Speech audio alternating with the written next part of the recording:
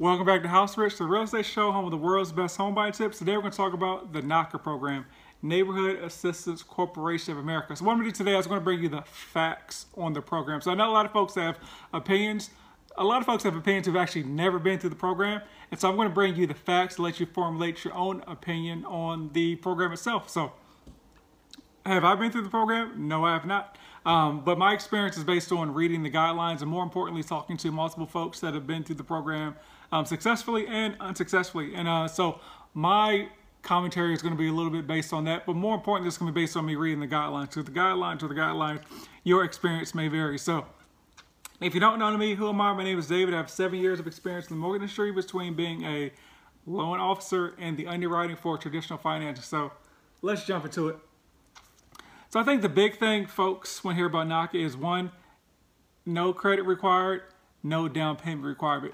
That is true. I mean, you can go on NACA's website and see that there's no credit requirements, there's no down payment requirement. Their motto is, hey, if you can pay your rent, you can pay a mortgage. The key thing is you can pay your rent. So it's not like you can miss payments here and there or have like, honestly, you can't have, there's no credit requirement, but you can't really have quote unquote bad credit and qualify for the program, because that shows you have a lack of meeting your financial obligations. If you're missing a bunch of bills, you have a bunch of lates and all that, because whether you believe it or not, or want to believe it or not, like your credit score is a reflection of your financial responsibility. So, but yeah, there's no credit requirement, there's no minimum down payment requirement, and so there's no fees, there's like no closing costs. More importantly, there's no like PMI, because if you're putting down 0%, you know, if you're putting down less than 20% for traditional loans, you know you're going to pay PMI. And cool thing too is that your interest rate is below the market rate for the most part. And so we'll get into those requirements a little bit later on why some interest rates may be above market rate and why they may be below. It basically fall into two different categories. So another important thing to know is like NACA is not a lender. They're just a counseling agency. So they prepare you for the home buying process. They do a good job of vetting you. Think of them like a headhunter. They make sure you're good to go. Then they send you to a recruiter, which is one of their actual bank lenders, and you go through the program there. And also, just there's technically some fee. There's like a $25 annual fee, which kind of goes into a pot, which helps once you qualify, or get a home, which goes into a pot, and it helps other people. It helps them put on the seminars and stuff that you'll go through in the program. So it's kind of one of those.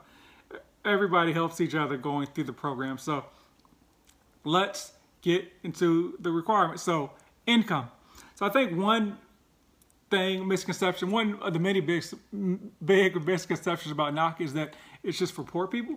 It's not. So there are no income like stipulations. It's not like, hey, you make too much money, you can't be in the NACA program. You can make as much money as you want and still be in the NACA program. But they basically break it into two categories. There's like priority members and non-priority members. So if you make more than the area median income, you'll be a quote-unquote non-priority member. And what that means is basically you're getting a higher interest rate. So when I talked about earlier about the interest rates being below market value, for the folks that are under the area median income, their interest rates are below market. And then for the folks that are above, their interest rates are a little bit above market. So just kind of FYI on that. One stipulation is that if you're above the area median income, but you're purchasing in a targeted area, which most likely a low to moderate income area, LMI, you've qualified as a priority member as well. And then, so let's talk about credit. So once again, they don't require a certain credit score, but they're going to look at your credit reports. And so like if they see you're missing, like you're not paying your rent or something like that, sorry, you're out of luck. Because literally their motto is if you can pay your rent, you can pay your mortgage. So if you're not paying your rent, you know, what are they to expect? I mean, what would anybody expect? It's like, hey, let's say you have a history of buying, I don't know, apples, and you miss your Apple payment you miss your Apple payment 4 out of 12 months of the year. If I'm going to sell you Apple and I'm looking at your Apple payment history, like, why would I, you know, lend you an Apple? Probably it's a better item there. But why would I lend you an Apple if you haven't made your Apple payments previously? So that's kind of what they look at. It's like, hey, if you haven't paid your rent, why would you pay your mortgage? And so that's kind of how that's looked at. And so you have to have like 12 months of rent payments made in order to qualify for the program. So you're thinking, hey, what if I live with my parents so I don't make any rent payments and not charge me rent? And so what they want to see is consistent savings. And so like if you've been saving $2,000 a month because you're not paying rent. Okay, 12 months in a row. If you're not paying rent and you have no savings, once again, that's a reflection of you not really most likely being ready for the home buying process. Because where's this money going? Like if you're making, I don't know, let's say you're making $5,000 a month after taxes, and you're only able to save $200, $100, $300. Now that you have a mortgage, like why would that change? And so you can tell them that, hey, I'll change my spending habits when you buy a home, but actions speak louder than words. So they want to see that 12-month payment history. So we hear about folks talking about, hey, NACA takes so long to qualify for. It's because they don't have that savings history. And so like if you're just starting the program and you have literally no history of savings, it's going to take you 12 months in order to qualify with that 12 months of payment history. Or if you're started the program and for whatever reason you miss a rent payment, you got to start back over. You could have had 11 months in a row. 11 is not 12. And so you need those 12 months of payment history.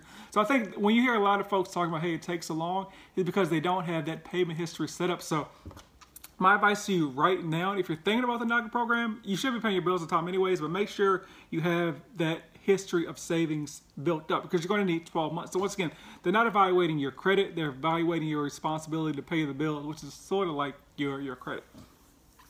So let's talk about your debt to income ratio. So there's the front end and back end DTI. So your front end, which is basically just your housing ratio, it's your mortgage payment divided by your income before taxes, can be about 33%. And then your back end, which is your future mortgage payment plus your monthly finance debts divided by your income before taxes, can be up to 40%. In some high income areas, it can be like 35 or 43% as well as far as that. And so loan limits, I'm going to read this off this note sheet I have over here. And so your loan limits are in line with the conforming loan limits. We think about conforming loan limits, think of a conventional loan, but they're a few years behind. So as of right now, the limits are for a high cost of living area. You know, high cost of living areas are like your LAs, New York, Chicago's, DC's, San Fran's. The loan amounts are $484,350, and for a high cost living area, it is $726,525, or for your high cost living area. So those are the max loan limits that you can have in those areas. And so I'm going to quick caveat. So that max is important because there's some area, or you can actually use the NACA loan for a rehab loan too. So if you're thinking of like doing a rehab loan, the purchase price plus the rehab can't go over those amounts either. Just kind of FYI. And obviously, like I said, NACA is 0% down, but you're allowed to use a down payment as well. So there you go. So let's talk about property types. It's kind of your same thing as far as your conventional loan. We're talking about single family, multifamily, mixed use family units as well, condos, co-op. So basically everything you can use a conventional loan for, you can do it with the NACA program as well. Now, another requirement is you cannot have a home at the time of purchase. So once again, you cannot have your home at the time of purchase. It doesn't matter if you claim it's your investment property, you're going to rent it out, blah, blah, blah. You cannot have a home at the time of purchase. At the time of purchase is key. So you can do the NACA program. Then you can go and purchase like a rental property. You can do all that to the cows come home, but you can't have one at purchase. So just kind of FYI there. And then it's a primary residence loan, so you have to live in the property. And so they actually put a $25,000 what's called like a soft second lien on the property as well for that as well. And so you can actually, you can refinance out the NACA loan, and obviously you can pay it off as well and get another property after that. But yeah, you have to be it's a primary residence loan. So how does the process work? Essentially, you go to a workshop, like an 8-hour workshop, to kind of get an understanding of the process. And then once you do that, you go get with a NACA counselor. And so the counselor it's kind of hit or miss, but as I always say, you should care about your home buying process more than the counselor does. So the counselor may be dealing with, 100, I don't know, but dealing with like 100 people, something like that. And so, but here's the thing, a lot of those people, so I'll tell you this, as a loan officer, I may have, 20, 30 people in the pipeline. I know realistically like only 5 to 10 of those are actually going to close. And so I'm paid off a commission, so I'm a little bit more aggressive at, kind of maneuvering through those 30, but their job is not to sell you on the process. Their job is to help you through the process. And so, like, if you're somebody that needs to be tracked down and called all the time, they're just going to let you go by the wayside. And so you have to be on top of the NACA counselors. You have to stay on them in order to make sure that they're doing their thing. And so episode number 5 with Andre Haynes, he's one of the people that have been through the NACA program that have interviewed. And so definitely check out this episode about, staying with the NACA counselor, because he actually has used the NACA program twice. And so he talks about how he did that. Even though I literally just say you can only do it, you can only have one NACA loan at a time. He actually had 2, but that's all. Well, I just watched that episode and checked it out. And so they're going to kind of do the similar things to what your lender does, as far as making sure you have the proper documents, like 30 days of pay stubs, 12 months of bank statements if you're self-employed, 90 days of bank statements, tax returns, proof of income, proof of rent is what they're looking for there. And then after that, you're going to go to actually a NACA workshop, which is like an hour-long program you go through there. Then after that point, you're going to get with a NACA realtor. So you can use their in-house NACA realtor, or you can use your own. My personal opinion is you probably should use an in-house realtor. Vet them like you would any realtor, but you want somebody that's familiar with the program. Because once again, there's a big negative stipulation about the NACA program. So you want somebody that can really advocate on your behalf and has success stories that they can tell the other realtor, and can pitch your offer to the seller, which is the most important thing, because you can make offers all day, but the seller doesn't take your offer. Like, who cares? Then you go through the process. You find a home, and as with any loan program, let's say you gave them your original documents, 4 months ago. When you go through the loan process again, you're going to give them the same updated documents. So just because you qualify during the initial phase, you have to qualify again once you're under contract, because they want to have those refreshed documents, within 30 days, 90 days, as far as the bank statements. And that's really it. So, is the NACA program good? Is it bad? Like I said, I think it's a great program on paper. There realistically are some challenges, especially in today's market. The power rankings go cash, cash right here. If you listen to the podcast, I'm at the top of the screen with cash. I'm going down to about a third of the way to conventional. Then FHA, I'm going down very to the bottom of the screen, and that's FHA, conventional, NACA, USDA. They're all kind of at the bottom of the barrel as far as getting your offer accepted. Just to be 100% transparent with you, just because sellers, realtors don't want to deal with what they call a lot of red tape and stuff that has to do with the other programs. And as far as financing, just conventional has the least red tape. So but hey, if NACA is your only option, it's your only option. Like I said, people are closing NACA loans. It's not like no one's closing NACA loan in 2 years since the housing market went on fire. Folks are closing NACA loans. So once again, I think you want to get with somebody that's experienced and pitch your offer.